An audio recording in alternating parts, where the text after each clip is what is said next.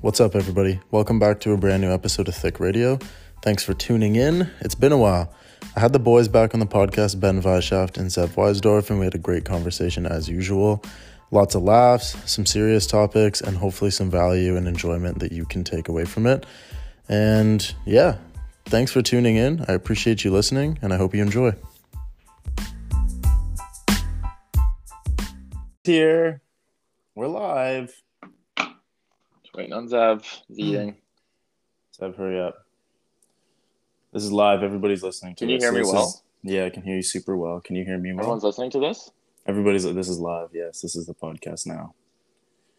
Zev's going to take his sweet time, though, and ruin it for everybody. I can see it. I can see it on his face. He's panicking. Oh, my God. He's ruined it. First podcast back, disaster. Zev and I recorded one last week. So bad. I heard it was... Dude, Zev was out running errands while we were... Wait, there's an echo. Wait. We got the old echo again? No, I think we're good. Yeah, we're good. Sweet. Okay, we're live. We're live. Thanks, man. Thanks for ruining it. Thanks for okay, I'm going to record on here. What's that? Thanks for hosting us, Scotty. Yeah, no problem. Thanks for coming. Nice Sunday afternoon. It's nice to be back and having a podcast with the boys.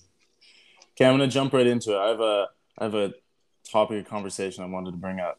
So Tom Brady retired, and I wanted to ask you guys what your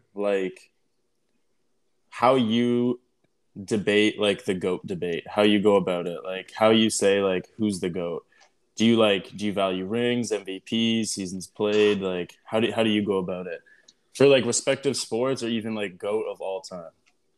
I think objective stats, because it's the easiest to measure across different athletes. But I don't know, man. I think context is so huge in sport but it's so I don't know if it's subjective. It's hard to measure all the time. Tom, how many rings did he get? 7. I'm not a huge football fan.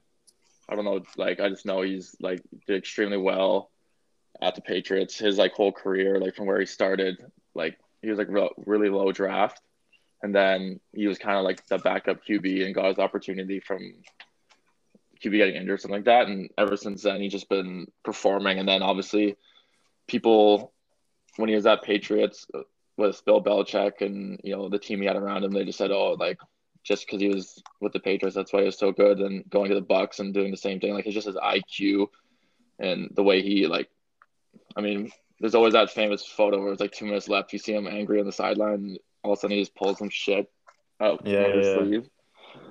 I don't know. I think the main thing is objective stats across all sports.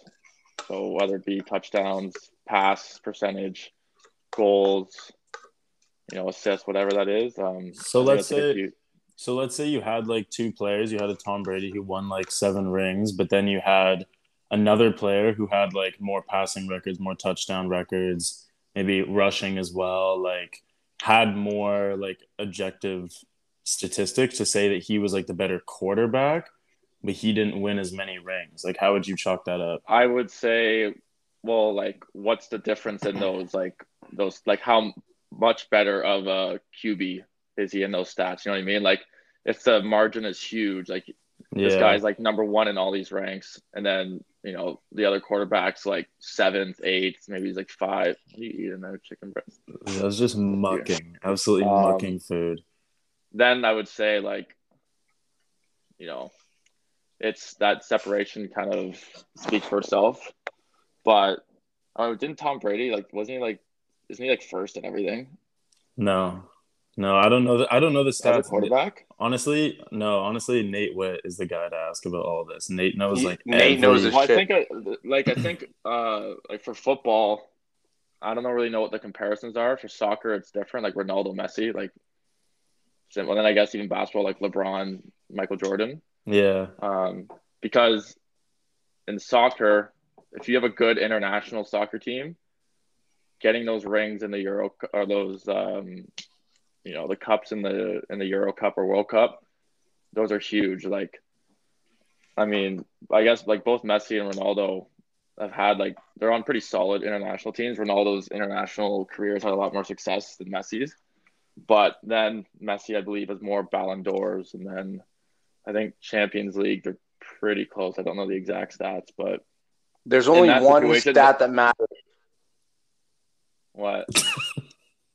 Who's got the hottest wife? That's who's the GOAT. Okay. I knew you were gonna say that. Doesn't have a wife. He has a girlfriend. So. They're not married? No. Oh, why? I thought doesn't he have like 5 kids? Yeah, he's not married though. Why? Probably legal reasons. He doesn't want to steal all his money. This guy he has so much money, it's fucked. But wouldn't you just be common law anyway, so it wouldn't even matter? Bingo. Yeah, I guess. Common law will fuck you. Zev, how do you chalk up the GOAT conversation? Literally, wife. Shut up. I think Zev has this like underlying goal of just ruining every podcast we do now. I think he sabotages podcasts now. That's what like, Zev enjoys. Okay. Wives aside, let's say wives didn't exist. Then it's easy. It's actually so easy to pick. Who was the best CFL QB that played in the NFL? Doug Flutie. Flutie's the best of all time. Flutie is the GOAT. Flutie is the GOAT. Flutie is. Doug Flutie? Doug Flutie's a legend. How tall is he? He's like 5'6". He was so short. Yeah, this dude couldn't even see over his lineman. He probably just crossed his fingers and threw the ball. Murray. He's in the Pro Bowl, yeah. What makes the GOAT Me? title for? Yeah. Yes, you. From you. I don't really know. I think it's. I don't know, because like actually Nate was like somebody who opened my eyes up to this because he does not think Tom Brady is the greatest quarterback of all time by any means. Can I guess why? Yeah. Nate he's going to say because he's a passing QB. He's not a runner. No, it's because Nate sees it as like Tom Brady like had access to fantastic teams and like the best coach of all time. Like Bill Belichick is like, everybody kind of agrees he's the greatest coach of all time in football. So it's like he sees it. Sure, Tom Brady's a great quarterback, but just as a quarterback, he's not the best quarterback of all time. I mean, yeah. In terms of how you like chalk up like quarterback skills, like now in the modern era, like Tom Brady isn't a great quarterback, like compared to guys like Patrick Mahomes, Aaron Rodgers, guys that have evolved with the game. But Tom Brady's a great quarterback, but in his prime, yeah, he was the best quarterback in the league. Imagine if Tom Brady has never been in a situation where he has had like a subpar team and he's brought them out and like got them a ring. Even when he went to the Bucs, like he had a stud team. So it's like what other QBs right now don't like? I mean, the Kansas City offense is like built like it's like the receivers they have, the way their offense is operating, like how it's coordinated. Lamar Jackson, he's on a team. It's hard to say. Like you could look at any. I think there's a lot of factors into being the best of all time, and there's a lot of things that are out of your control. Like I mean, the Patriots obviously like Bill Belichick's the GOAT, but Tom Brady took his opportunity when he had the chance, and he hasn't really failed since. Yeah, it is true. 100%. No great quarterback. I mean, I don't know. Like, I don't know football history, but I don't know a great quarterback that has brought a team that isn't very good to a ring. I think it may be more difficult in football because you also have a defense that you can't really have control over as a quarterback. Well, I know like the Bills. Like, I know the Bills are good. They're a good team, but like they pretty much center their entire game around. Who's their quarterback? Nate has Josh Allen, yeah. They pretty much center their entire team around Josh Allen. Do you not think every great team with a really good quarterback does? I think they do. Well, I think kind of, yeah. I think they do, but I also think like some of like the most winningest teams in history also had great defense, also had great receivers, also had good. The Bills have great defense too, right? Yeah, and Kansas City's defense is a little like Kansas City's offense is so good that like from what I've seen, like it saves their defense sometimes. Yeah. Um, I don't know. Nate would be better to debate this with because yeah, he like I don't know knows much like about football. I'm just thinking like in general, like I like think all these. I like the take where it's like you focus on just the individual's ability like That's what I as a mean. The objective quarterback. Like stats. yeah, where it's like just him alone, like how good of a quarterback is he? Like We and it's do. and I think there probably is examples again. I don't know football history that well where there were great quarterbacks that like brought a team that shouldn't have been in the Super Bowl to the Super Bowl. Like I don't know. It's like Well, if actually you're a good example, man, of like somebody who was like a great quarterback, but was really under the radar was Matt Stafford because he was on a really shitty team with the Lions. Detroit, right? Facts. Now that he's on the Rams, he's in the Super Bowl and he's like shining. But he was a Yeah, great quarterback no matter what. yeah, But yeah. he didn't have the team around him. Like let's say he spent his entire career with the Lions, he would have never had the opportunity to win rings, and he would never be in the conversation of being a great quarterback because he didn't have the team to do it. So it's like you need. Well, you It's definitely like need a team. I don't. I think football's. I don't know. Like obviously with basketball, LeBron with the Cavs and all that. yeah, But I don't know. I just think football is way more. There's way more factors out of your control. Like yeah, it's look, true. if you don't have receivers with really high IQ, if you don't have a really good line that gives you space to make a play, or a running back that makes really good blocks or whatever, like you need players that can fit the role. Like you need that athletic ability from the receiver, the high IQ, like the ability to get open. And then like there's so many variables, and I just think like Tom Brady was in the right spot at the right time. He took the opportunity. He had the skill. He obviously has the IQ. Like we all know that. Yeah, His understanding of football in general is so like he doesn't have to run the ball. Like he understands everything, and he hmm can get the ball to players. And in crunch time, like he can like keep hold of himself under pressure. He was just in the right place at the right time with a great coach, a great team around him, and he went to the Bucks, and they also have a really good organization, and he did the same thing. Like I don't think like it's with Matt Stafford. It's like yeah, he was on a shit team with Detroit, and if you don't have a team around you that's good, like it's a lot tougher. But going to the yeah, Rams, like they have a really sound defense. Cooper Cup, Robert Woods, Odell Beckham. Like as far as I know, they have a pretty solid line as well. It's like you go into that situation, you take advantage of it. It's so yeah. hard. Fel- That's what I'm saying. Like there's so much subjective aspects to it that it's hard to just say like to measure it That's true. Yeah, yeah, because the rings as well. Like I think the rings are important, but obviously your team helped out with those rings. yeah. Zev's just gonna do eating ASMR this whole podcast. Yeah, I want to hear you crunch. Stop. You can hear me. Yeah, Dang. Okay. I'm gonna find a way. Oh, fellas, I meant to say theory. A good QB, the GMs will bring good players because they want to win. So then that's why maybe Brady stayed in the Pats, right? He wasn't good enough. They didn't want to bring good players in. They would have sent him off, traded him or something. And then theory two, let's say you get a good QB on a bad team. They will get traded. Someone will trade for them if they're good. So maybe that's why good QBs who seem lucky because they win so many rings. Because think about football is a sport where you're relying on the line, you're relying on receivers. So there's like that luck. But what if it's like it's because you're a good QB, they built a team around you. Yeah, yeah. yeah. True. And I think also like if you're the team that's bad, like if you're like the star quarterback or star player, like I think there can be games where you are the reason they won, but I don't think you're gonna do that all season, especially in the playoffs and then the finals. Like for basketball, I think it's different because there's only 5 guys in the court. Like for LeBron, like he has way more ability to have control over that game versus a football game where you have like 6 linemen, receivers, the quarterback, running back, and then you have a whole defense where you wouldn't have control over. Or in Yeah, it's soccer, true. it's like it's 11v11, so like there's 10 other players that like if you're a striker, you can't actually go back and defend. Like if your defense is bad, like what are you gonna do? You can't be running up and down the field for 90 minutes. But For isn't that what makes the greatest of all time the greatest of all time? The fact that like no matter the situation, they can win.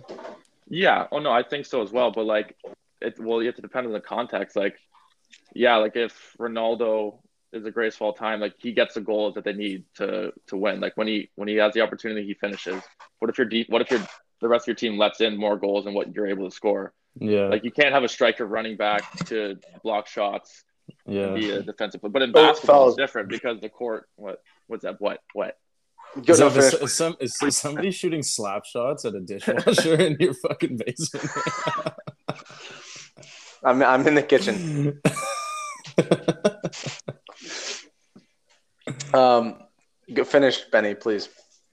I actually don't even know where it was now. I hate myself right now. That I hate that. Okay. First world problem.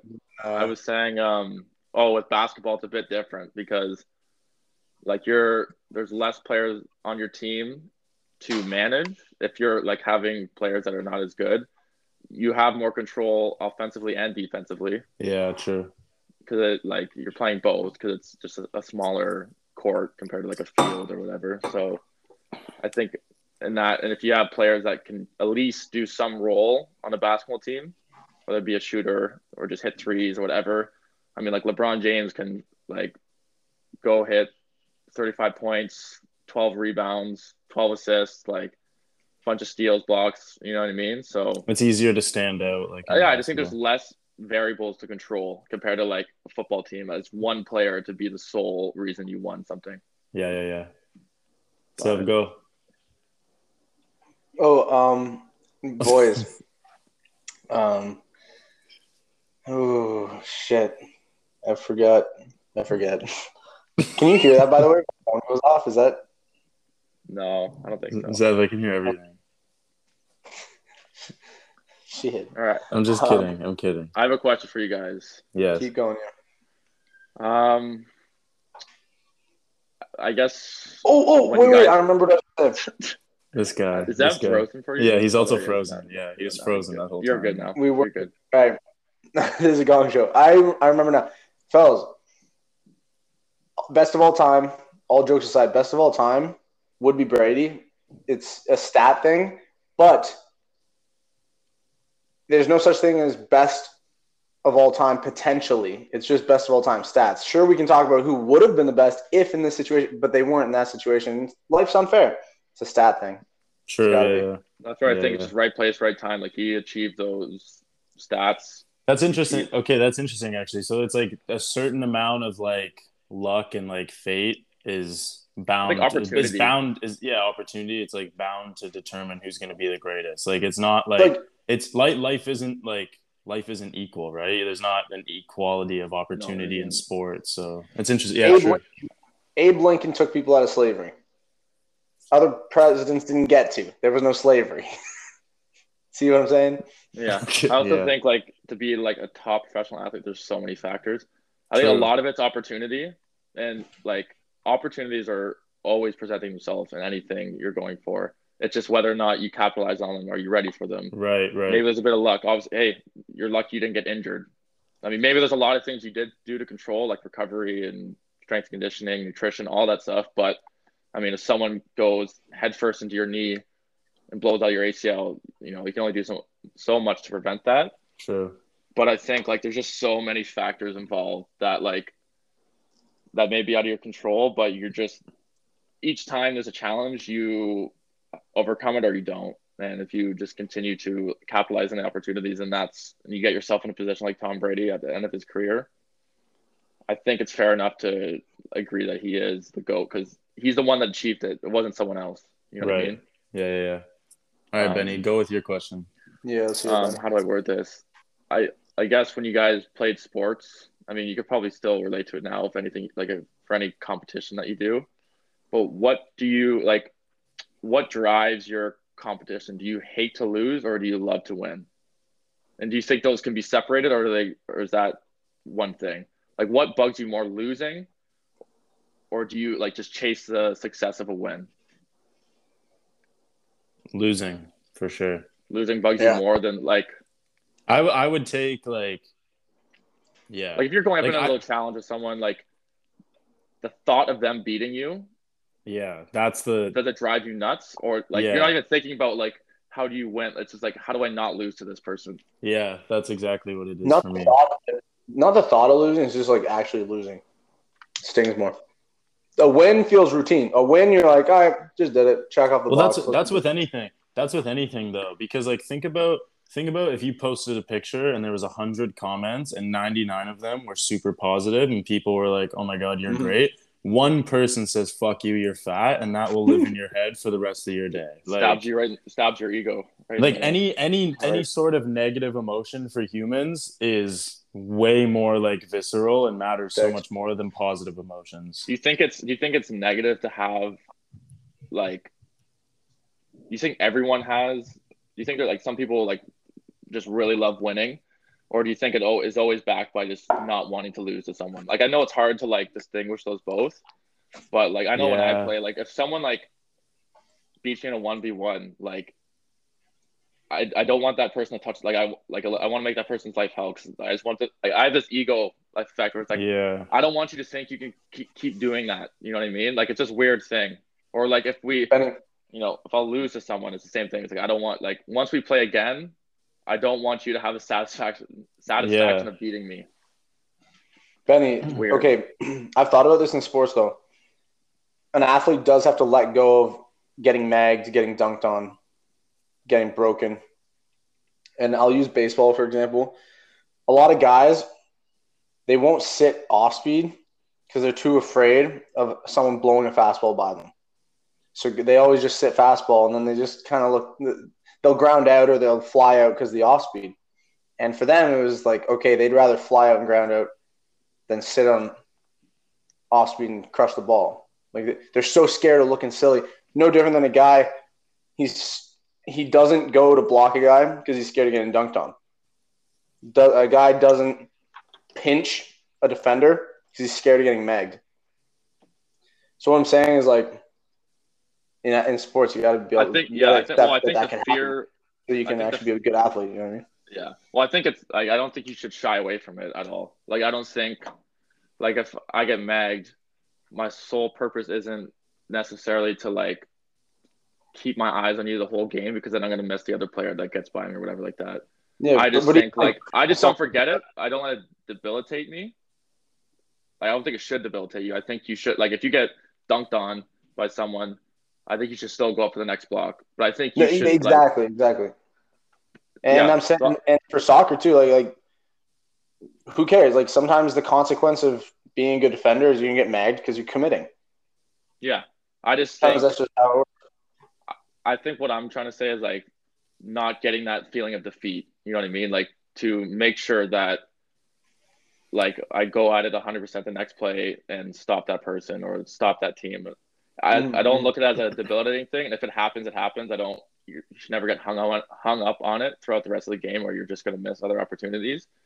But I think it's important to like, for me, to make sure that, the next play I try 100% again and then 100% and then 100% and not let it like break me down or whatever.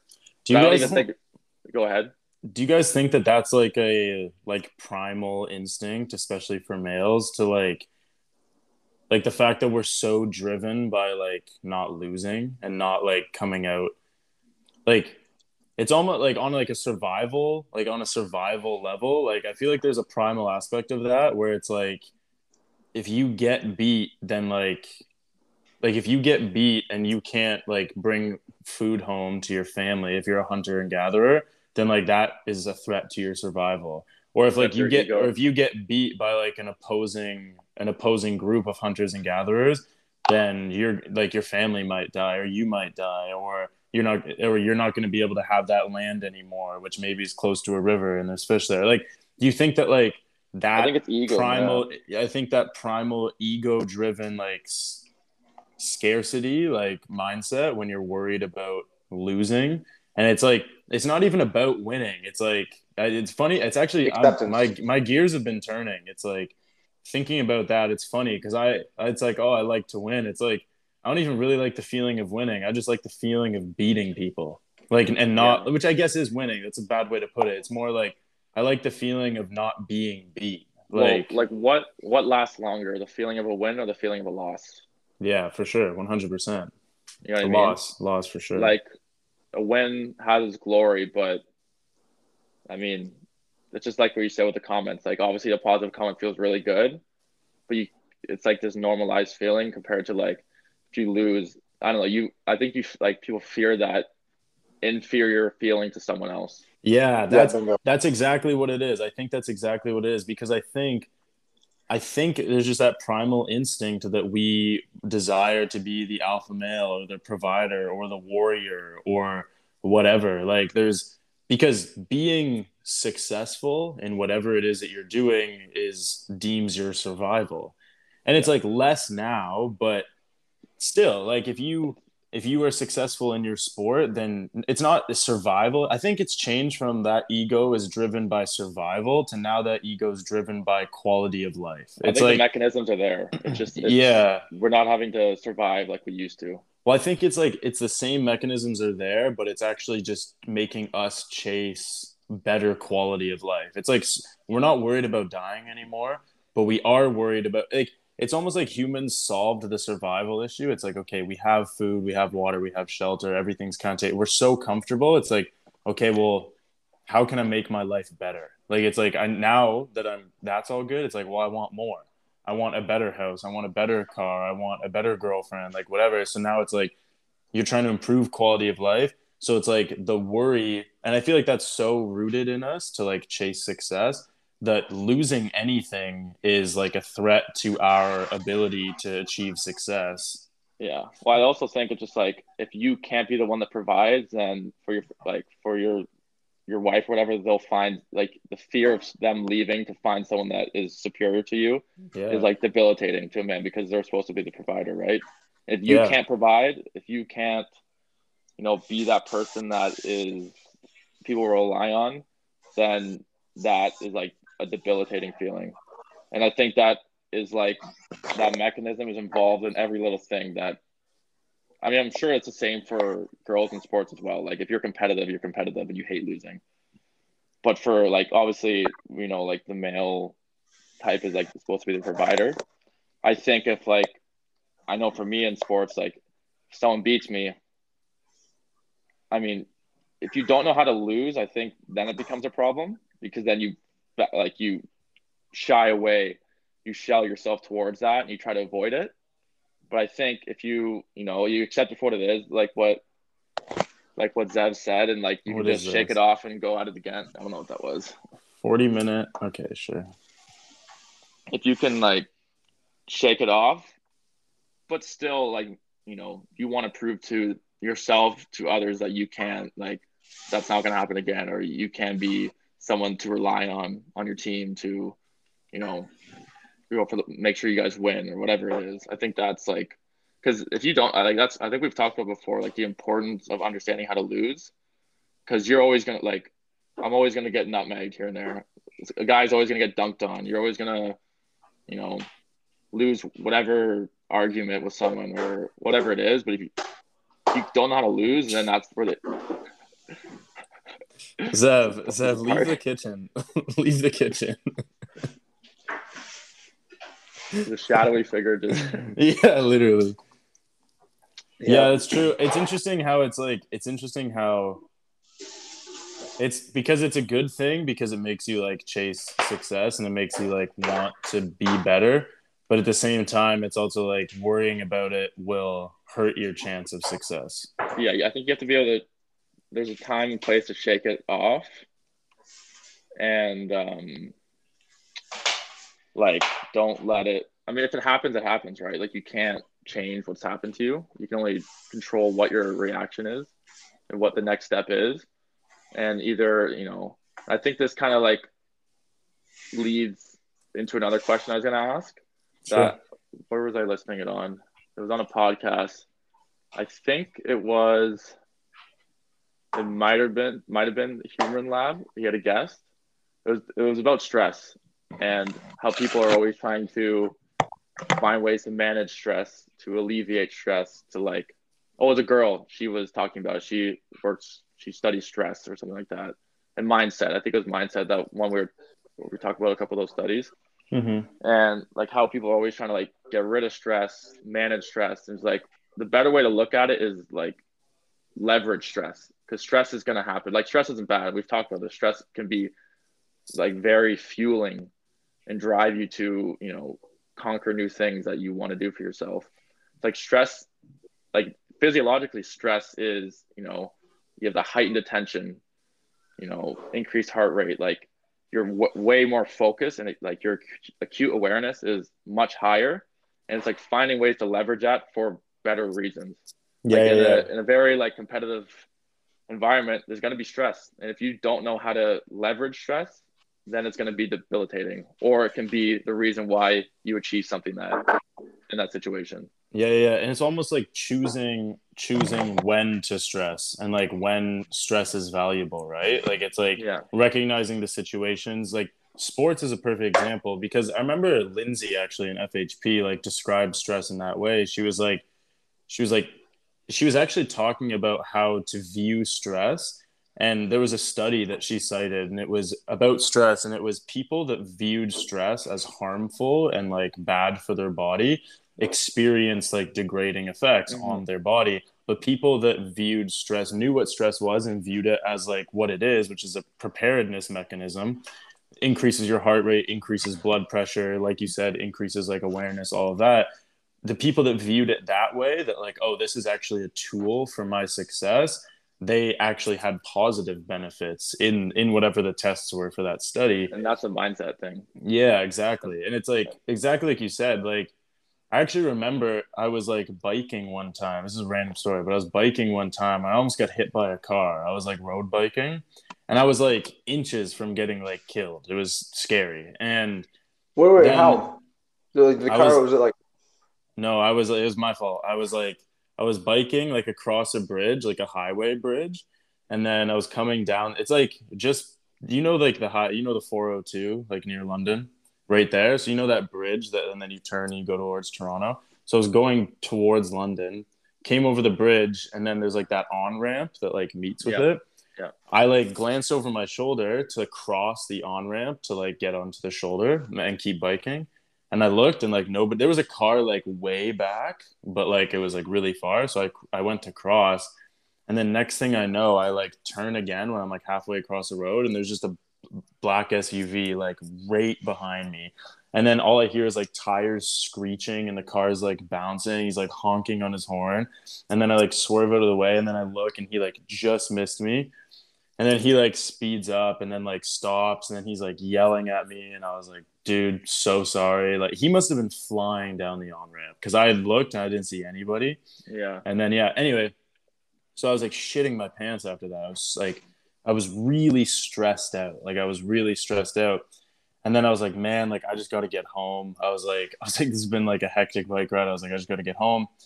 And then I had this like overwhelming like adrenaline and stress response. Like heart rate was through the roof.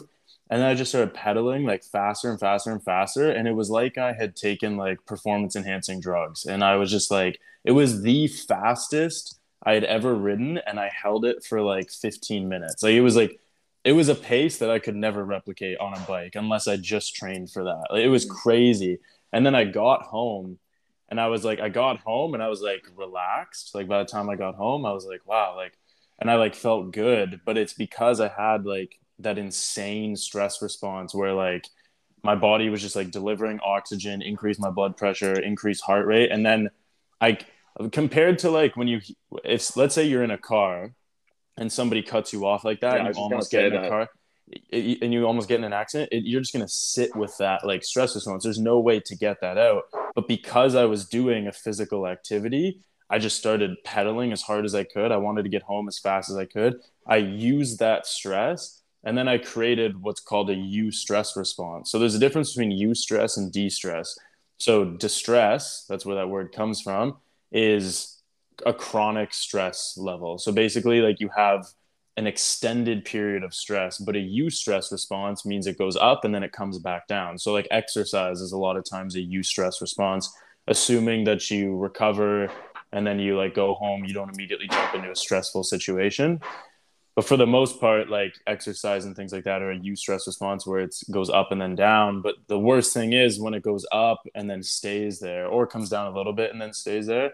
That's a distress. But I had a eustress response. I was stressed out, and then I used that energy for something.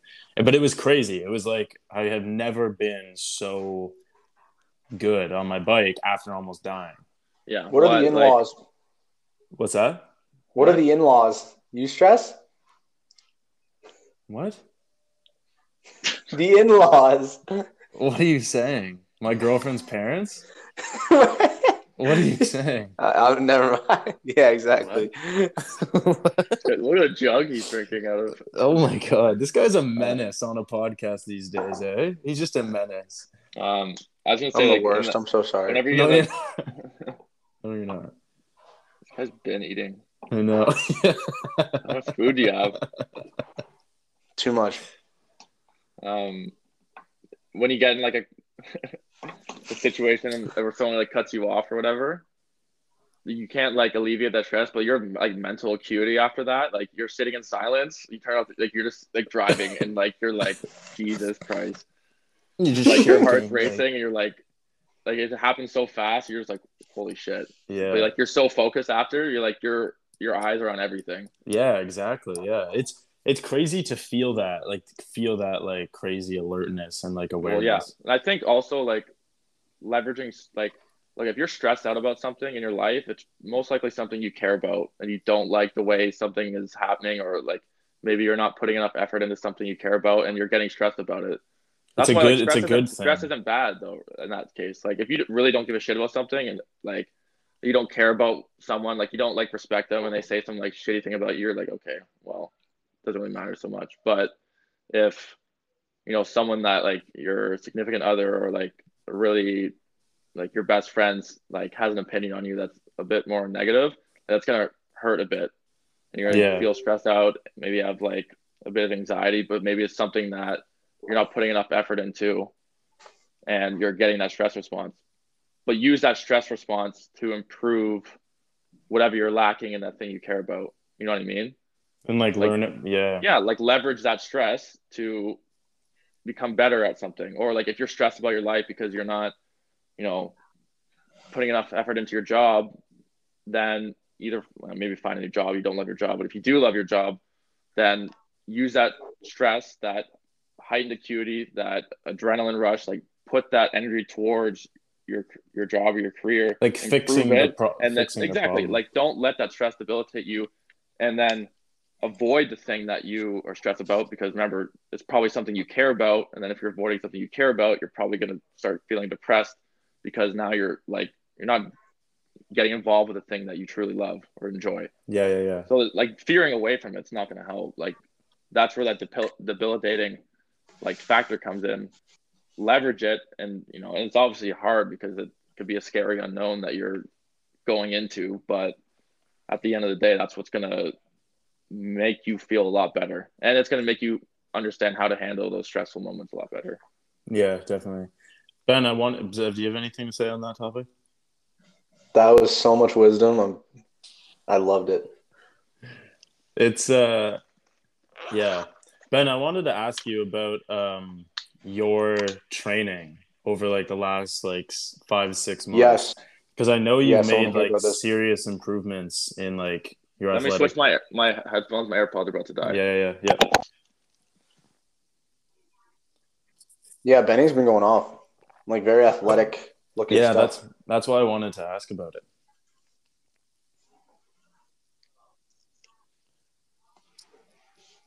Oh, I just see the lips moving. So I need subtitles. No. Sev, wow, I can't talk. How's your training been? The same boring stuff. I love it. You're getting into conditioning, yeah? Yeah, soon. I gotta Again. finish this. Yeah. I just feel I don't know. Okay, you tell me. You seem like a happier guy when you're conditioning a lot. Yeah, you're 100%, dude. 100%. Yeah. I know. I'm glad you said that because I feel fat and miserable when I'm just chasing strength. There you go, like every power lifter. Yeah, literally, man. It's like, it's funny because it's like, I was probably just as strong as I am now in the summer, but I was also doing conditioning. I was leaner. Like I was like 15 pounds lighter than I am now. Maybe not 15, maybe like 10 pounds lighter. And yeah, I know it's interesting. Oh, we lost Benny. Look, Benny doesn't even know he's not on anymore. No, And he's hustling so fast to get on, but he doesn't know he's not allowed He on. doesn't even know that he's not even on the anchor anymore. That he's kicked off. That's funny. I can't wait for this. But yeah, man, he's gonna have to turn his Zoom on. Yeah, sorry. It's funny you say that because that's actually a big part of the reason why like I want to get back into conditioning work is because like my overall mental health is way better. Like I don't know about you, like I don't know, I want to hear your take on this.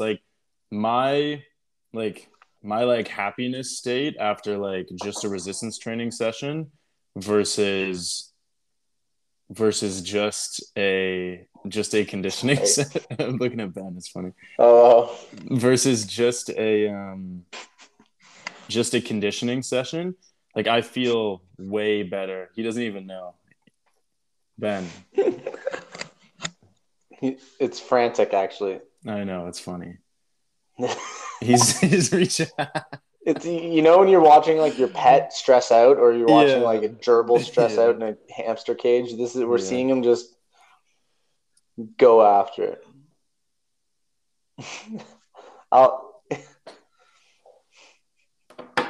I'm gonna put it in the chat. You keep going, Scotty. But yeah, no, like when I'm doing lots of conditioning work, I'm like significantly happier. And it's like after like a really, I don't know what it is. Maybe it's like more O2 being delivered to the muscles. I don't know, there's something euphoric about it. But like after something like really cardiovascular demand wise, I just have this like huge sense of like peace and relaxation. Every time I do conditioning, I miss it. Can you hear me? Yeah, we can hear you. Jesus. Hey, what up? Sorry. Take your sweet time. That sounds better. No That's worries. good quality. Right? Yeah, because. Oh yeah, true. Wow. So what was the question? 17 minutes ago. It was. It was a Mary fuck kill. That's what it turned to over the 2 minutes. Yeah, Zev, trap bar deadlifts and burpees and chicken wings. That's his training program. Yeah. No, it was tell the people listening, tell us about like your training over the last like 4 or 5 months and like what you from very beginning, like what you set out to do and how that changed over the last couple months and yeah, just everything about your training. 'Cause I know you've made lots of improvements. Well, so yeah, I think I started in November. I'd say my main focus was I've never fulfilled like a full off-season program, partially due to when I actually understood what to do for an off-season program. COVID like cut off my access to gyms and I never actually got to fulfill anything. So I wanted to do that. My main goals were increase lower body strength and power, and obviously a bit of speed as well. I starting my testing this week before my last phase. So the first phase was like I wanted to improve like mobility because like my squatting was brutal. Talk about that. What did you notice were the weaknesses? What did you address? How'd you fix it? Weaknesses were my ability to like core brace. I was always getting lower back stress after squats and lower back pain.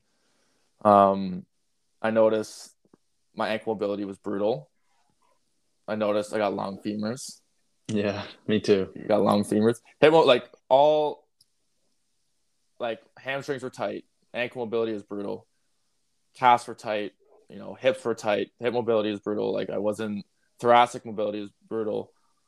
My ability to brace, like it was all affecting my squat. So, I mean, I did that 1 rep max that actually like what was like 435.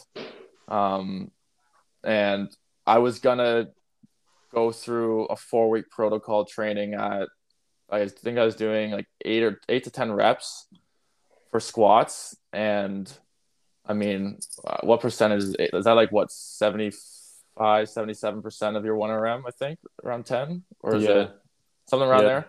75, so yeah. That would have been around like in the 300s. And, I wasn't happy with my mobility. I didn't my back didn't feel great after it. Like it wasn't too bad, but I'm just like instead of doing that, I just basically took that whole first training block, that like more of the hypertrophy training block where I was trying to increase tolerance before I went into like a strength training block, and just focused on increasing my ankle mobility, increasing my hip mobility. I was doing a lot of breathing techniques just to like focus on creating that intra-abdominal pressure, keeping that pressure throughout my reps and not losing it and just maintaining that, focusing on increasing my range of motion on my squat. Like I said, and you have long femurs as well. It's hard. Like you get to a point where it's just hard to, it's hard to get like your ass all the way to grass. You know what I mean? Yeah. Like it's hard. Like I was when, doing what when I she could. when she says go deeper, but there's nothing left. Yeah, there's nothing Yeah. left. Yeah, But I was that's able story of my to life. definitely improve my mobility and my squat range of motion. And I noticed by doing so, I had a lot more activation in my adductors and glutes through a squat, which I never like. It was primarily quads based on like the range of motion that I had before. I just felt, which ultimately helped my squat a lot. Like I just felt way stronger, way safer doing it, way more comfortable because I was able to put that pressure into my core during the lifts. My range of motion, like for my ankle mobility, improved tremendously. I was able to maintain a much better upright position. I haven't done my strength test for my squats to see where I've improved because I didn't retest after the end of the 4 weeks. I felt strong to go into my original plan for the protocol off the 435. So I think I was like by the end of this last training block, I think I was doing like 4x3s, like 375, something like that. And it felt really good and really strong. And I was happy. I didn't want to like push too hard. I think I want to retest because I did improve my range of motion and I did have to build strength in that range of motion. Mm-hmm. So I wasn't necessarily following the protocols of the 435 initial squat. So I'm going to be doing that retest this week to kind of see where I'm at. And then something that I've kind of made the decision to make after my last 4 weeks of strength, and I had like some power aspects to it as well. There was just so much volume and it was good because I came out of it. I was able to go through the 4 weeks, and obviously like this deload week was well needed. And like I was eventually, I think by like the end of my final week, because I was doing split squats as well during it. Mm-hmm. I was just able, like barbell. I was using a safety bar. Yeah. So I think hands free. Yeah, I would have my hands just like Nice. on the rack just as a bit of guidance so I would be able to keep like that forward lean and not go upright in the bar, fly off. Yeah. But I was doing like 315, like 4x3s. Holy shit, man. But dude, that leg day, I would do my 4x3 squat. Like I was pairing a lot of power with it as well. Like by the end of the last week, I was doing like that French contrast where I do 4x3 squat. I would do there's 4 exercises, 4 sets. I do 3 reps in the back squat at like 365, 375. Then I would do barbell jump squats, 115. Then I would do a depth drop, CMJ. This is all in one set? Yeah. Holy shit. And then a banded squat jump, like 3 reps. Then after that, and then you do it all over again for 3 full sets. Yeah. So I'd rest for like 3 minutes, and then I'd do it for the 4 sets. Jesus Christ. And then I would do a barbell clean. Yeah. It was very light. I'm still working on improving my barbell clean because it's not the best. I had to improve like a lot of my lat mobility and wrist mobility and front rack position. But I was doing that, and then I would do like a med ball rotary throw. Then I would do a 3x3 barbell split squat in that same day at like 315 pounds. Holy shit, man. And then single leg broad jumps. Like there's so much volume. Single leg broad, so you just leap off of one leg and land on 2? Yeah. So I do single leg broad jumps with that. I was doing split squat jumps at the start, but then I just wanted to progress it and do like we didn't have any plyo boxes at the gym. We just got them now, but I was doing a lot of just like plyometrics on the turf or using a bench, whatever. So it was a fuck ton of volume, but I felt I built a foundation and I was really good with recovery. Like I was consistent with sleep schedule, like 11 to 7.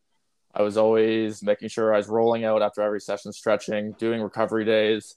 Like I was like optimizing my recovery. So like I wouldn't feel sore after that session. Like the next day I would feel fine. Wow. Damn, man. You know what I mean? That's So crazy. obviously I don't know. I don't know what you mean, because if I did that, I'd be in a wheelchair. But by the end of 4 weeks, like I was feeling it. And there were some of those, I had some other accessories at the end of those sessions that I decided to take out because I wasn't getting any benefit from them at that point. Like it was just too much. Like I think I needed to just have that focus on those strength components, like the squat. And I would say the split squat, putting those two together was definitely a lot, but I was able to manage it for 4 weeks. And I mean, I think going forward, I'm not even going to squat in my next block. I'm just going to do split squat. I'm just going to do single leg strength. Yeah. Because I think I find it obviously like utilizing what building that single leg strength. Like soccer is a single leg sport, and I think if I just optimize working on improving my split squat and working on a lot of single leg plyometrics, and the volume's gonna be a lot less basically for this next phase. Go ahead. The adaptation from like those 4 weeks is gonna be crazy. I've never followed a program.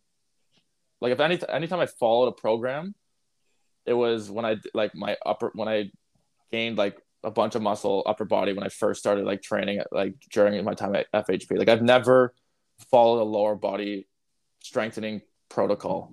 So that was like the main thing. But I'm happy that my first 4 weeks were building a foundation for my, my mobility, my technique, making sure that I'm protecting myself if I want to increase like my weight immensely on, my functional list. Because if I just did that, like after that fourth, like the 1 rep max squat, if I just went and followed the protocols of, the percentage of 1 RMs throughout those reps and whatever, who knows, I could have fucked myself up by the amount of weight and the amount of weight frequently, instead of like kind of like dropping my ego and just taking that 4 weeks to drop the weight. Like I was doing like 135-pound squats at the very start, but just pause reps, focusing on control, all that stuff. And then now when I did my strength block, like my squats felt amazing.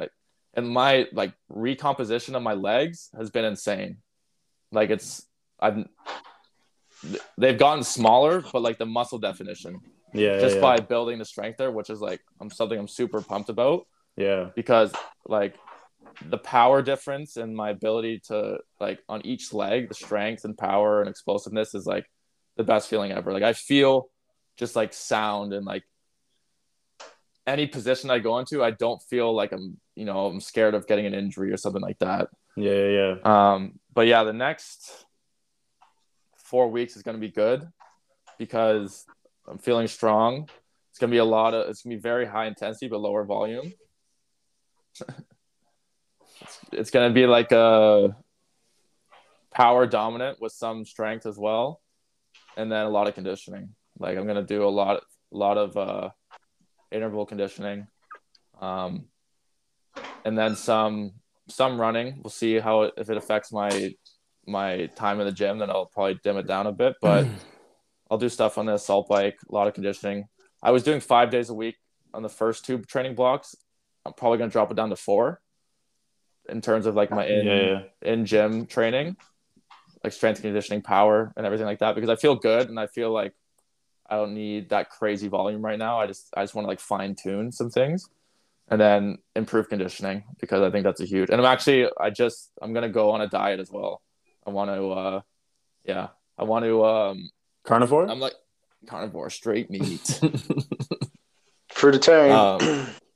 I Liver actually king. Just raw liver in the gym between each set. Yeah. No, today I actually just decided that I want to go on. I've been thinking about it, but today I like kind of started like the roadmap for it. But I'm like I'm between like 200, 203 morning weight check. I want to get down to like 195. Yeah. So I mean, I'm gonna try it out. I think my TD, like my total daily energy expenditure is based on the calculation like 3,300, 3,400 to kind of maintain like maintenance based on my activity level. So I'm dropping down to like 3,000, 3,100 just to see. I mean, I don't necessarily have to do this, and I don't want to rush it. If I can do it like a sustainable approach where it's not affecting my energy levels throughout the day, and Well, how many I end months up do you have? till like end of April. Oh yeah, 3 months. But then it's like I don't have to be at that goal right then Yeah, because yeah. the increase in training and all that stuff is gonna like probably help because it'll be a lot of. It's only like 8 pounds too. Like it's super reasonable. Even if I got to like 197, I'm happy. And I'm gonna be doing a lot of conditioning work as well, so my conditioning will be good. It should be good. So I'm just gonna try it out. I've never done a diet in my fucking life, so Yeah. so we'll see how it goes.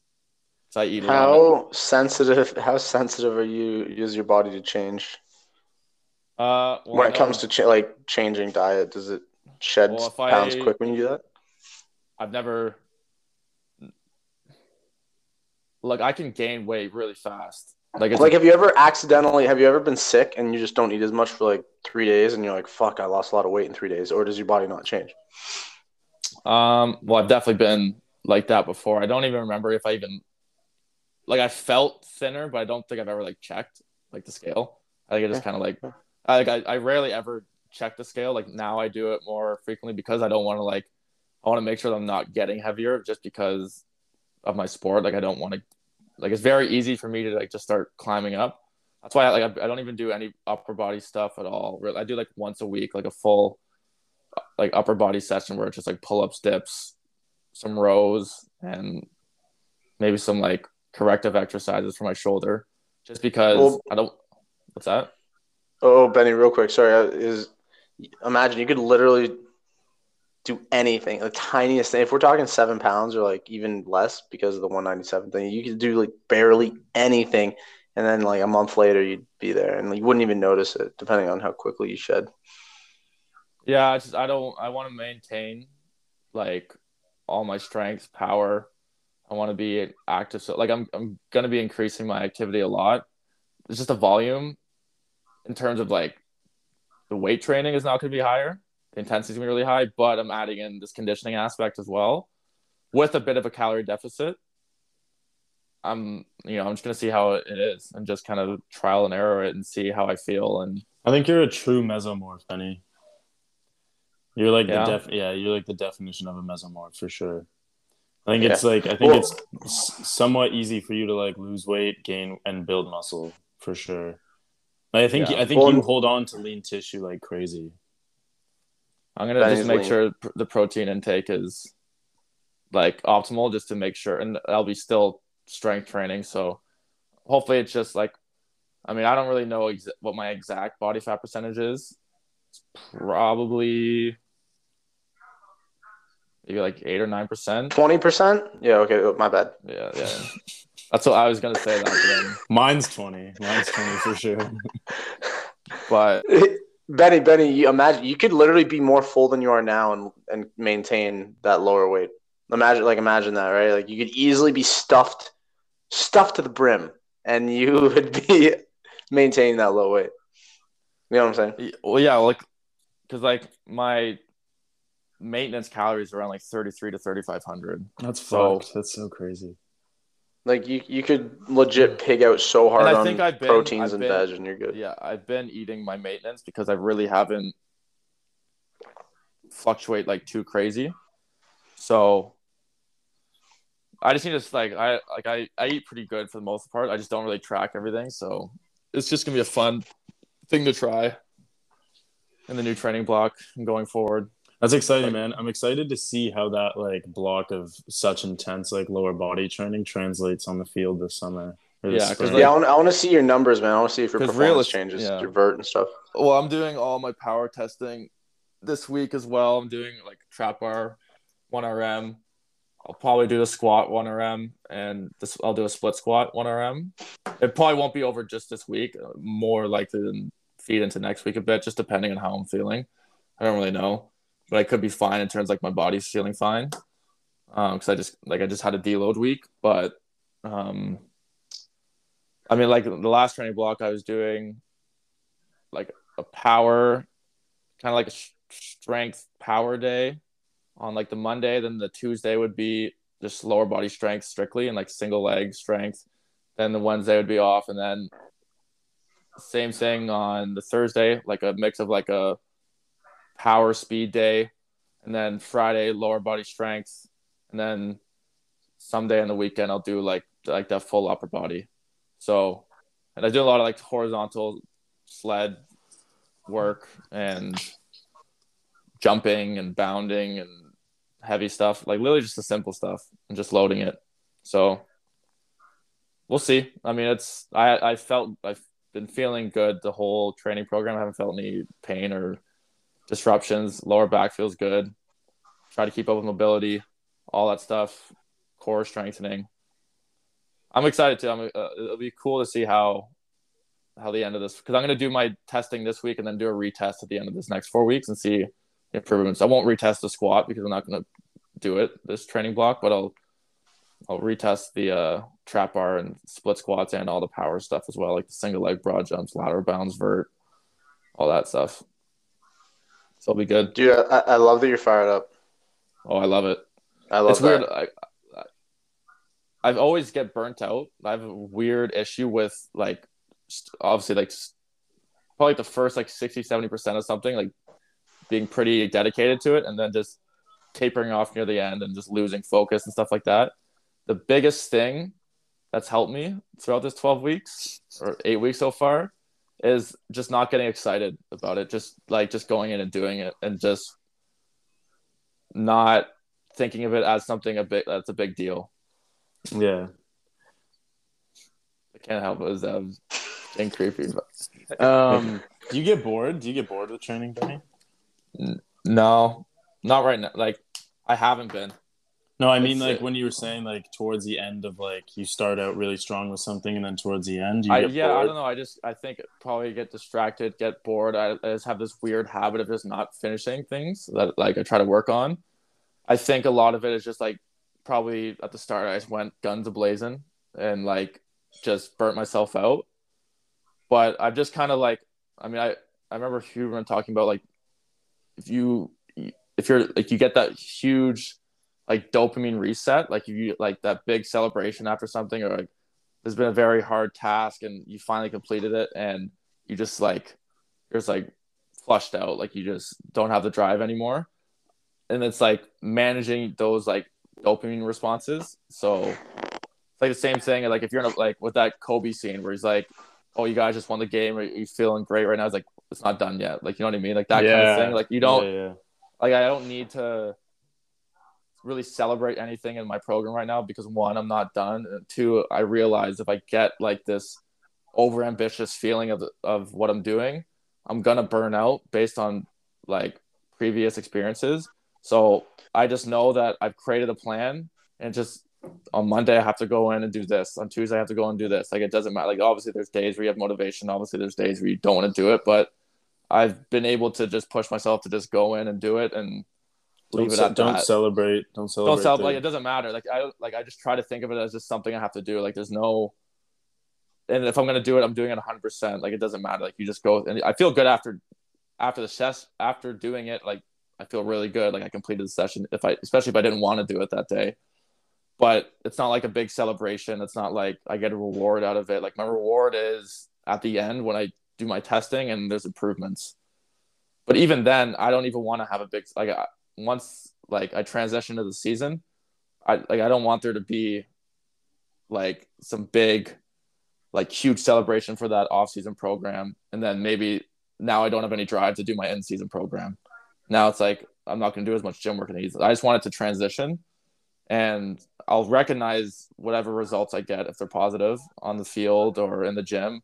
But it just is what it is. Like I just want to just keep that maintenance and be able to keep that energy and keep putting that towards my training and not just taper off and lose all that momentum.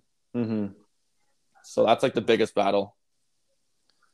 Zev, do you have anything you've learned recently that you want to share with us? Yeah, just kind of went on a rant. It's okay. No, I love that. I need to vicariously live through people like you, Ben, to light a fire under my tuchus. So thank you. You're welcome. I'll let it find your tooks. That I needed in my life too is your little mouth trick. Anyone? Those that can't see the video are just like, whoa, TMI. Oh my gosh. Wow. No, well, there's always cool stuff, but I want to know, Scott. You haven't talked a lot. I need to hear your voice. I need to hear what's in that brain of yours. What's going on? What do you have guys? A new program, right? No, I'm finishing a new program right now. Well, not. I'm finishing a program right now. It's just a strength block. Like it was really just like strength and hypertrophy. It was good. Like I didn't get a ton stronger, but I definitely built like a ton of muscle over the last like 12 weeks probably. Since I moved to Vancouver, I got really dialed in with my training because I just spend like Monday to Friday in the gym. So it's like in between clients to just get my workout in is really focused. So, and I was like, I didn't really get stronger in like the squat, bench, and deadlift, but I got significantly stronger in like all of my accessories, like things like lat pull down or like an incline dumbbell press or like a cable fly, like face pull, like smaller accessory stuff that like really will add up to hypertrophy. So yeah, I definitely built some muscle, but it wasn't anything crazy. I need to get back to like conditioning and more like I want to get more back into like some CrossFit Metcons and stuff because I do really enjoy that training and I like that performance side of things. Mm-hmm. But I want to ask you guys, what does your dream life look like? Benny, go. You want me to go first? No, Zev, you go. You haven't talked. Yeah, Zev, you haven't talked. You go first. You guys know I want to work like an hour or two a day and then randomly be able to go on a road trip, like sleep wherever, go hike mountains all over the U.S. and fly wherever I want, whenever I want. What does that look like? How do you get there? I'm going to do that via investing in mainly real estate, and then that's pretty much the vehicle. So when you say work 1 hour a day, are you personal training? Yes. Where? In your gym? In somebody else's gym? Wherever I go. I love the thought of living somewhere for a month and just literally walking into some place, getting hired, giving my 2 weeks notice after they train me and like training one day, like legit, and then just moving on and just like working 1 hour a day. That'd be such a waste of time. You wouldn't even work. You wouldn't even get. I wouldn't even have a client. I know. I'd need to like run some fitness classes or something like that. Yeah, you could I know, right? Zumba classes. Yeah, exactly. I'll figure that out when we get there. But, yeah. That's the dream life, man. But it's funny, family's not in that picture, to be honest. Not yet. No, not yet. Why don't you wait? So you don't want kids? No, right now. Do you think that'll change? No desire whatsoever. Sorry? Do you think that? Why not? Maybe. Yeah, it's just something. Kids might hold me down, and then I'll be a grumpy old man. Hold you down from what? From seeing Utah, Washington, Texas, Northern Canada, BC. Like they'll have school. They'll need to be picked up. They'll need to have their ass wiped. What if you? What if you did that? What if you did that from now till the time you're 35 or 40, and then had kids? True. Maybe that's what I should do. Do you want do you want kids? Let's say kids didn't hold you down. Would you want kids? Yeah. No, and don't get me wrong. If I'm at the point where I'm like, okay, this is overrated, going seeing places, then I'll probably be like, okay, let's do it. Let's have a family. And I can bring the kids when they get older wherever I go. So. Do family trips. But yeah. That's that. What do you guys think makes if you were to be fathers, what would you want to be like as a father? Like what do you think like a good father entails? Like having experienced your own fathers, seeing other fathers, like seeing people that you respect, seeing their characteristics, like we've talked about this in the past, but like parenting is literally the most important job in the world, and it's not taken seriously enough. So like if you guys were to try to be the best fathers you could and like really give your kids everything that you could as a man, like what would that look like? What would you try to focus on? I think whatever you say that they should do as a teaching moment, that should be something that you do already. Oh, I could Ben, yes. Oh my god, that gave me an emotional erection. I love that you said that. I love that you said that. That was so I good. needed that. That was so good. Yes. Like if you tell your kid to exercise, like you should be exercising. If you tell your kid to eat healthy, you should be eating healthy. If you tell your kid that they shouldn't act out emotionally in a response to something stressful, you shouldn't be acting out emotionally in like a stressful with a stressful response. I think whatever mannerisms, whatever things that you expect them to live by, you should be living by, because if you say it, we already know this, they're going to remember what they see, not what they hear. 100%. Maybe right initially they'll listen to what you say, but if they quickly notice that you don't follow your own teaching lessons, then they're going to be like, then why am I doing it? You know what I mean? 100%. So I think that's the main thing. I think it's establishing your values and I think before you have kids, you should establish your values and what you think is important and make sure you are also doing those. Yes, Ben. Oh my god, I don't even have to Benny needs to just write a book. I don't have Benny. to say anything. That was perfect. Yeah, I couldn't agree more. Hey, but fellas, let's be careful about our self-talk in regards to expectations and acceptance. Like if we start thinking, okay, if I exercise and they see me exercising, they're going to be fit, they're going to want to, and then all it takes is one day you're like, oh my god, what I thought was true isn't. The kid doesn't want to exercise. And now we're talking about like we're confronting a belief that it might be false. And like just all I'm saying is if we expect that, if we if we expect a kid to do what they see and they don't, now we're like that's where we might get emotional. So like it's not a guarantee, right? It's not a guarantee that kids will do everything we do. Definitely not. No. But I think But it's a net positive, because even if you do 10 things that make you a better person and that you really value and you have recognized through your experience are like going to improve your life, and your kid only picks up one of those, like that's good. Like it's like at least they're learning something from you. 100%. I think you want to make sure you're a role model. Like you want your kid to look up to you as some role model to be like. I think that would be something good to aim for as a father. So like and that relates exactly to what I just said. Like being like your word has value. Like what you say for them to do, or what you'll do, what like you promise them, like make sure you fulfill those in action, so that they understand that they can trust you and they can respect you, that you are who you say you are. And what you expect from them is what you expect from yourself. Yeah, definitely. And let's say some of those things don't pan out. They don't love fitness or whatever it is. Like you're better off at least trying and going down that pathway than the latter. I also think things like trying to emulate, like hobbies are such a superficial level of like creating somebody's character, right? Because it's like, just because we do fitness doesn't mean that defines us. So it's like, even if I think the value in displaying like doing fitness and like taking care of others and being a kind person and like being smart with money or whatever your values are, I think the value that your kid learns from that is like not necessarily that they should be doing fitness, even though that is important.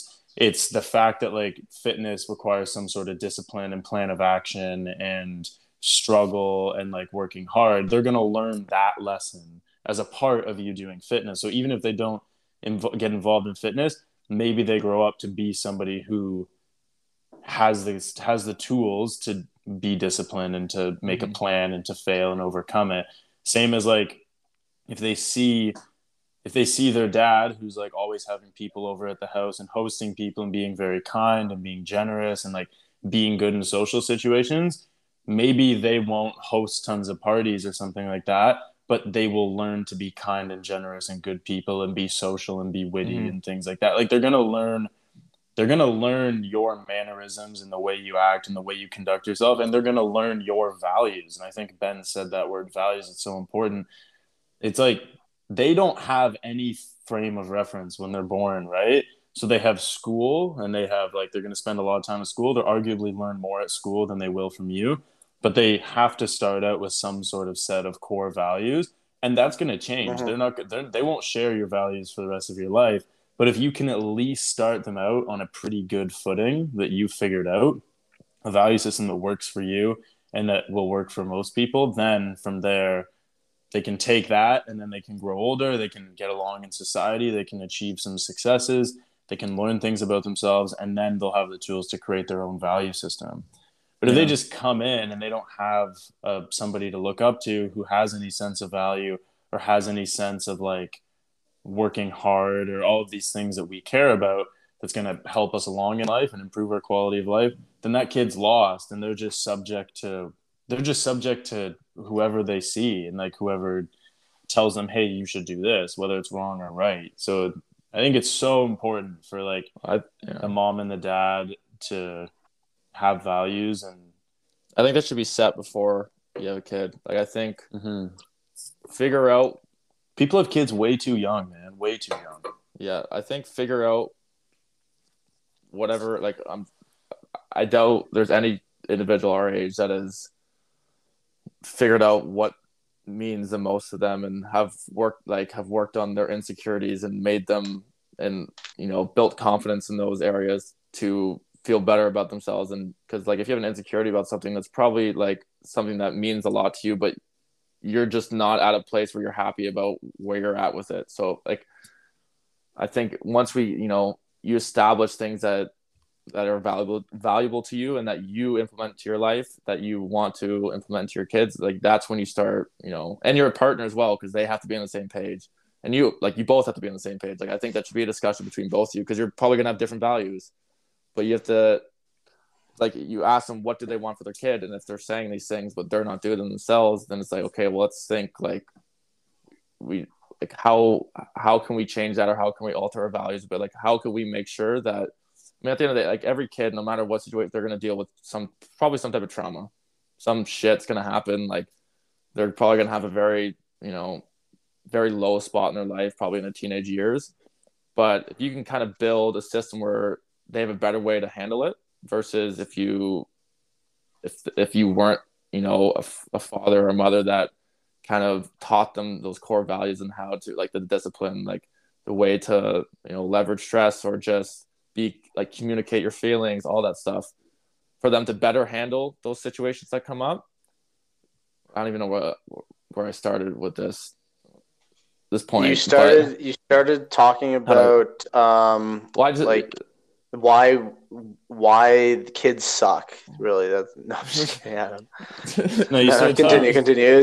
No. You talked about you got to talk to your partner about this. Yeah, so I think it's just important to, like, it just all leads back to being a role model towards your kids, and like giving them the foundations to be able to overcome all the stress and I hate myself 7 stress. That's a username. That's like a Reddit username. I hate myself 7.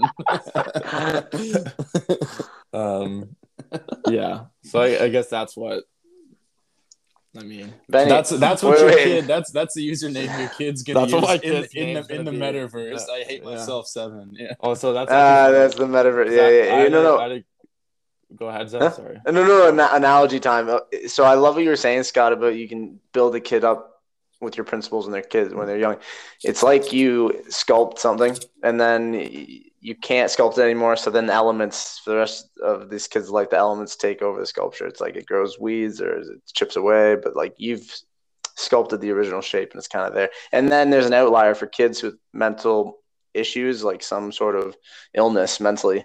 That's where like a tornado comes and crushes your sculpture. Yeah, but because that's out of your control. Yeah, exactly. Like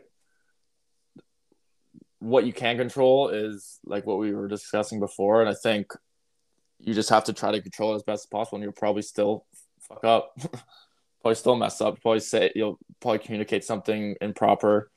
Maybe there'll be a moment that you do act out emotionally, but then it comes to like, how do you handle that situation then? Like, boys, see, I'm so scared of the baggage aspect. Sorry, Benny. No, go ahead. No. I think I cut you off. I think I fully just cut you off. No, I was just saying like another learning curve is showing that you can make mistakes, but you have like it's better to not avoid it and like try to like I mean, it's obviously hard to always fess up to when you do something wrong, but I think that's a huge trait to have because there's nothing wrong with making mistakes. Like, don't avoid them. Like, accept it, apologize for it, own it, and then just try to become better. Not be perfect because you can't be the perfect father and or mother or whatever it is. Like, it's just not. You're going to be a good possible. Dad. You're going to be a great dad. This is going to be a good dad. This. Yeah. Yes, exactly. I always think about that. It's hard to believe. It's hard to, as much as I want to be a good dad, it's like I think we all look at ourselves as like lesser than what we really are. So it's like it's hard to see me being a dad. Like I feel like a teenager still. Like I feel so young and immature. Oh, dude. I'm so immature. Boys, I'm so scared of the baggage that's inevitable. Let's take this example. Parents love road trips. They take their kids on road trips. The kid, just because of their brain being some jumbled Rubik's Cube when they're born, hates road trips. They grow up resenting the road trips. That's baggage. So they judge people who go on road trips and they seek out a partner who won't want road trips. Then their kids grow up not ever going on a road trip. The kids resent people that don't go on road trips because of the way their jumbled Rubik's Cube was made. And then they go have a family that only goes on road trips and the cycle never ends. That's baggage. That's the inevitable baggage. That scares the shit out of me in regards to having kids. That I'm just projecting only what I like all the time, and I might piss a kid off for my own selfish reasons. I don't think you'll only focus on what you like. Like I think if your kid came to you and said like, Dad, I really don't like road trips, but I want to learn to play the trumpet, and you have no interest in the trumpet yourself, you would help them learn to play the trumpet. You'd put them in music lessons, and you would like, if that's what your kid wanted to do, you would probably do it, right? Like I think you're like I couldn't see. That'd be perfect. That'd be perfect if they communicated. Yeah, but you can't. You need to communicate with them, right? You need to ask them. It would be very obvious if your kid hated road trips, right? Right. So then you could say, "Hey, true. Hey, I can tell that you're not having fun. Like, what do you enjoy? What is there anything that your friends do that you've seen people doing that you want to learn how to do? Like, how can we make road trips more enjoyable? Like, it's like it needs to be reciprocal, right? It's not like your kid is just bound to resent you for something. Like, I think also, I don't want to speak for you, but I'm guilty of this. Like, my fears of relationships and parenting are all just projections of what I've experienced. So it's same. Yeah. So it's like anything that I'm scared of when it comes to marriage or children, it's just because I dealt with that. But the whole point of like you going through things in life is so that you can take those lessons and then make it better for your children. And try your best. Like it could all go horribly wrong, but as long as you put your best foot forward, like that's all that matters. And I guess you can think about it like look at yourself as a kid and how you are. Like the fact we're even having this conversation, whatever shit we went through, we came out on top for the most part.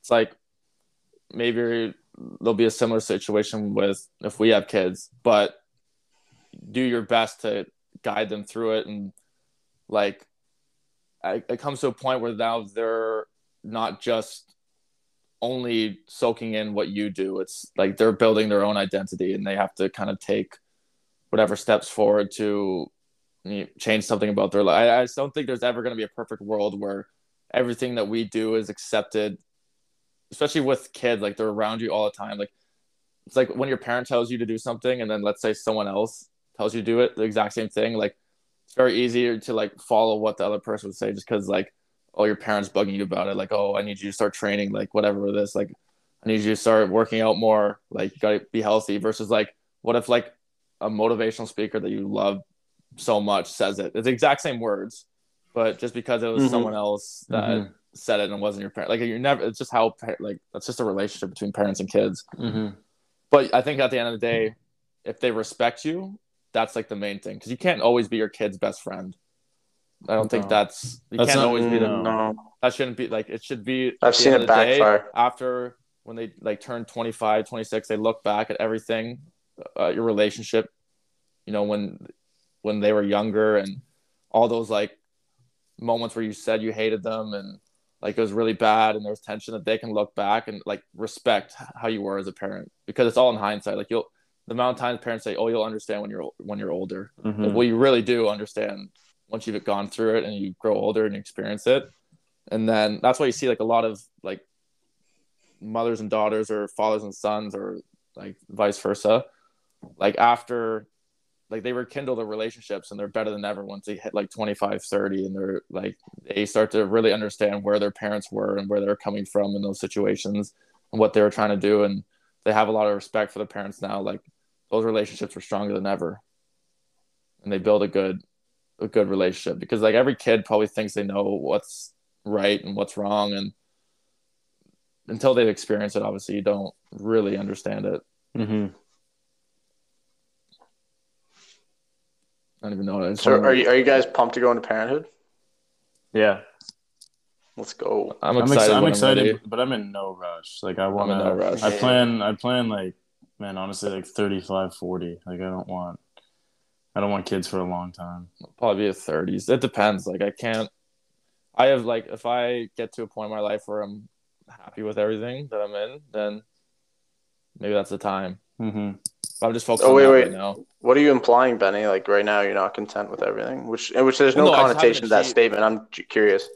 Well, no, it's not that I'm not happy. It's just I want to hear about your ideal life. I didn't get to hear about your ideal life. Oh, ideal life. Wake up, train in the morning with high level. That too, between sets. Train with high level athletes in the morning, probably like small groups, ideally. And then off for the rest of the day, and maybe like go do some fun hobby like golf or some sport or hike or whatever it is for like that afternoon. And then if I have a family, spend the rest of my evening till like bedtime with family. If I have kids who are in sports, like making sure that they're driving there, being a part of the experience, like watching them play, even if it's not sports, like if it's whatever whatever hobby or whatever activity or whatever they're into, being a part of it and trying to help and guide, and just having that as my focus, not getting caught up like having to work till 7 p.m. and missing shit all the time. Like, I want to be a part. I want to like work in the morning, do stuff that I enjoy early afternoon while they're still at school. After that, put my time and effort towards that and just have fun, do fun stuff. I love that. Let's go. That's awesome. I think if like fellas, just have fun. Just have fun. Wait. What out of that dream could you start influencing now in your life? I could. Well, right now the training, like it's still like my career is in a bit of a mixed match, right? Like right now with everything. So. Did you say hiking? Did you mention hiking? Just like a hobby or something. Like a hobby. Something like I like I want to be active. And obviously I forgot to mention in there, like do my own training like every day. So that would probably be maybe even really early in the morning or like right after my work, like 12 o'clock, like do my own training, make sure I'm always staying healthy and active and because I want to be able to squat when I'm 80. I want to be able to jump when I'm 75, 80. Like I want to be able to do all that stuff. So have that longevity aspect. Do you currently have any? Do you currently have any hobbies? That sounds good, but it sounds like do you have any hobbies? No. But like, what hobbies do you have, or do you want any new ones? Is that what you're implying? No. Like No I love hobbies. working out. If I can continue working out, if I can like go play golf in the afternoon, like I don't know, like right on. whatever it may be, like just like enjoy life, like go out and do like the little things that are fun. Is it that doing that? Friends. Oh, sorry, my bad. I'm the CEO of cutting everyone off today. Sorry. It's okay. I'm the worst at it too. So say what you were gonna say though, because I was just gonna finish my sentence there anyways. You finish your sentence. No, I don't. I was just gonna say like just do fun stuff. Like I like just. I don't even know. I'm just very like spontaneous sometimes. Like if I can still work out and maybe go grab a burrito, then I'm happy. That is definitely part of the And retirement obviously, plan. like with my significant other, like depending on like ideally, I'd want them to be a part of that. Taylor. That seems like a big chunk of it. Correct me if I'm wrong. Well, just because a lot of that stuff you can implement today. But I was gonna. A lot of the stuff I have. Yeah, let's go. Right on. But what were you gonna say? My breath was taken away when Scott started giving us a bodybuilding show for free. Ben did it first. Wow. It doesn't even matter anymore. It was along those lines. I want to trade crypto as well. Facts. Oh, right on. Facts. Yeah, I want to run my gym in the metaverse. Yeah. I don't even want to like own. Ideally, I'd want to own some properties. Maybe during the day, I would like I if I could be a firefighter, that'd be cool too. That'd be pretty dope. But if I could, we'll live a long life. You'll be able to have multiple careers. Because like I don't want to own a gym necessarily. I wouldn't mind like working with a professional sports team. I think that'd be really dope as well.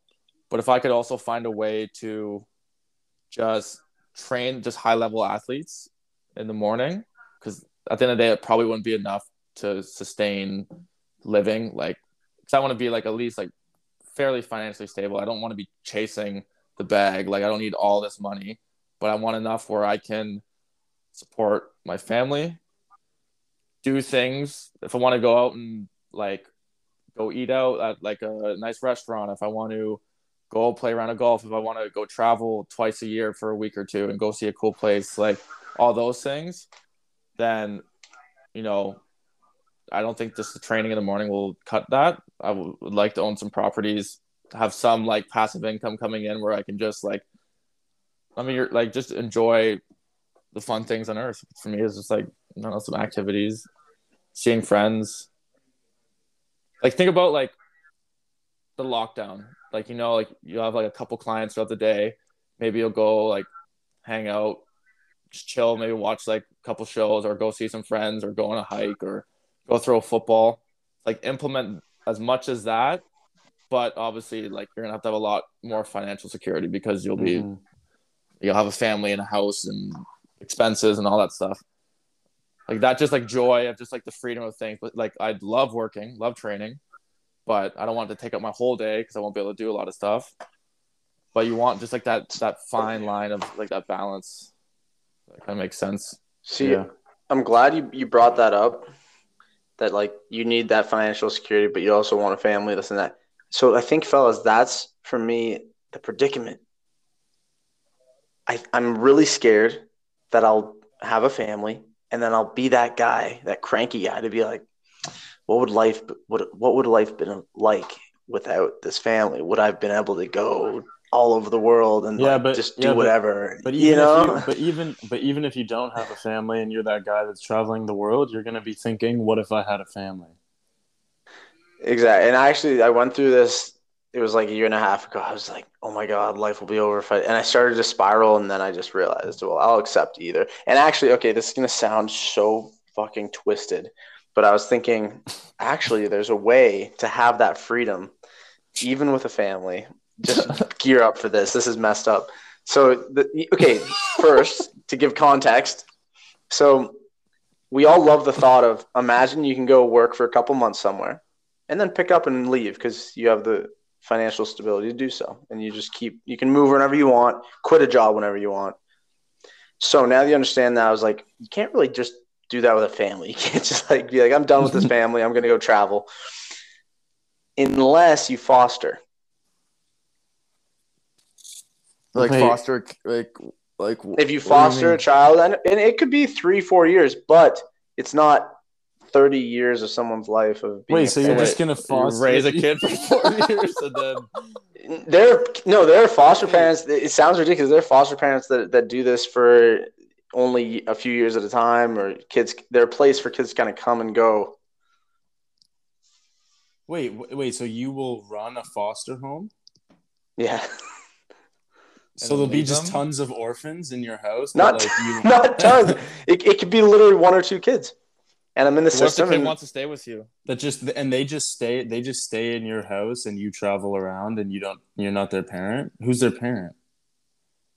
Well, in the foster system, they have a parent who's either in rehab or dealing with stuff, or they're in the midst of getting adopted. I mean who's at the house like taking care of them? Oh, like I'd be their parent.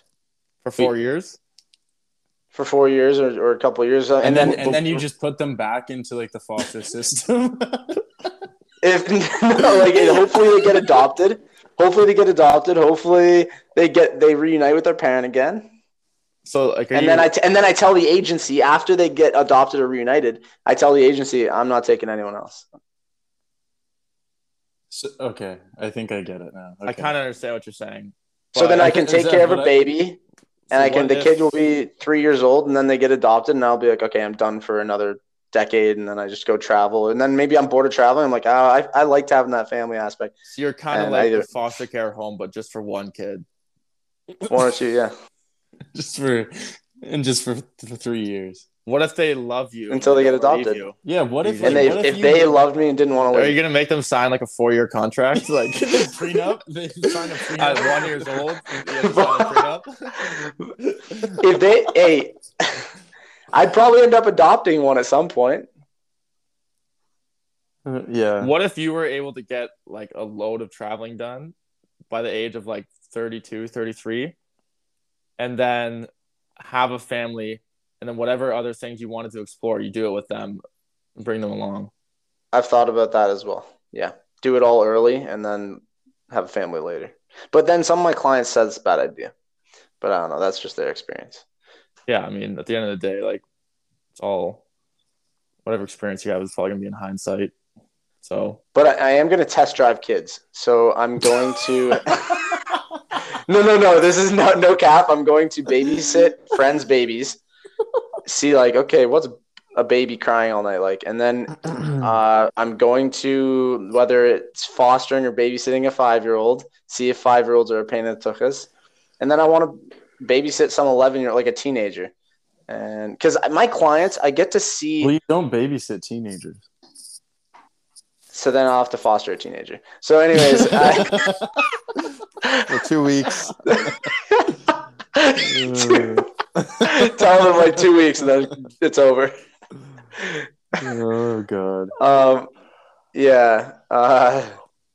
But then this is the thing, like you got to take leaps of faith in life, because before you know it, you'd be like 80 years old and you're like, I've test driven every option and I'm dead. Yeah. Okay. No, honestly, realistically, I'll get fear of missing out and I'll have a family and then I'll just be a cranky man who's tired all the time. No, being like, that is the worst. You don't have to be cranky. You're not going to be cranky. And also having forcing a family just because you have FOMO is a bad idea too. Yeah, exactly. That's definitely not a good idea. Yeah, I feel like a lot of people. No, it'll change. Watch, I'll meet someone. This is how it works. People meet someone and they meet that person. They're like, oh, I want to have a family with this person. And then next thing you know, you actually want to have a family. Yeah. Mm-hmm. All right, boys, I got to get going here. Yeah, me too. This is a hefty one.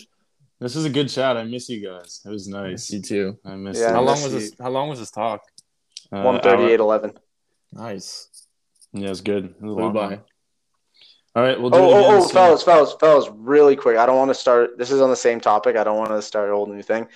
Do you think there are parents out there that look at their kid and say, God, that I kid's hate this annoying. Like, I don't like this kid. 100%. Yeah. That's a fear of mine. That is legit a fear of mine. Jordan Peterson actually has a chapter in his book. Like, it's about, I can't remember, it's about like not raising a kid that you hate. Like, it's like not, it's like, it sounds fucked up, but it's like, there's like a whole, like, it makes sense once you read it. But it's basically just the idea is like instilling good values and it kind of boils down to like having your own values, instilling good values in your kids so they don't grow up to be somebody that you dislike. Yeah. There you go. That's just in your control for the most part. Yeah. I see. Cool. All right, boys. Anything to sign off with? Peace and love, baby. All right. I'll Just chat with peace you and guys love. soon. Enjoy the rest of your day, fellas. See ya, fellas. See ya. Bye.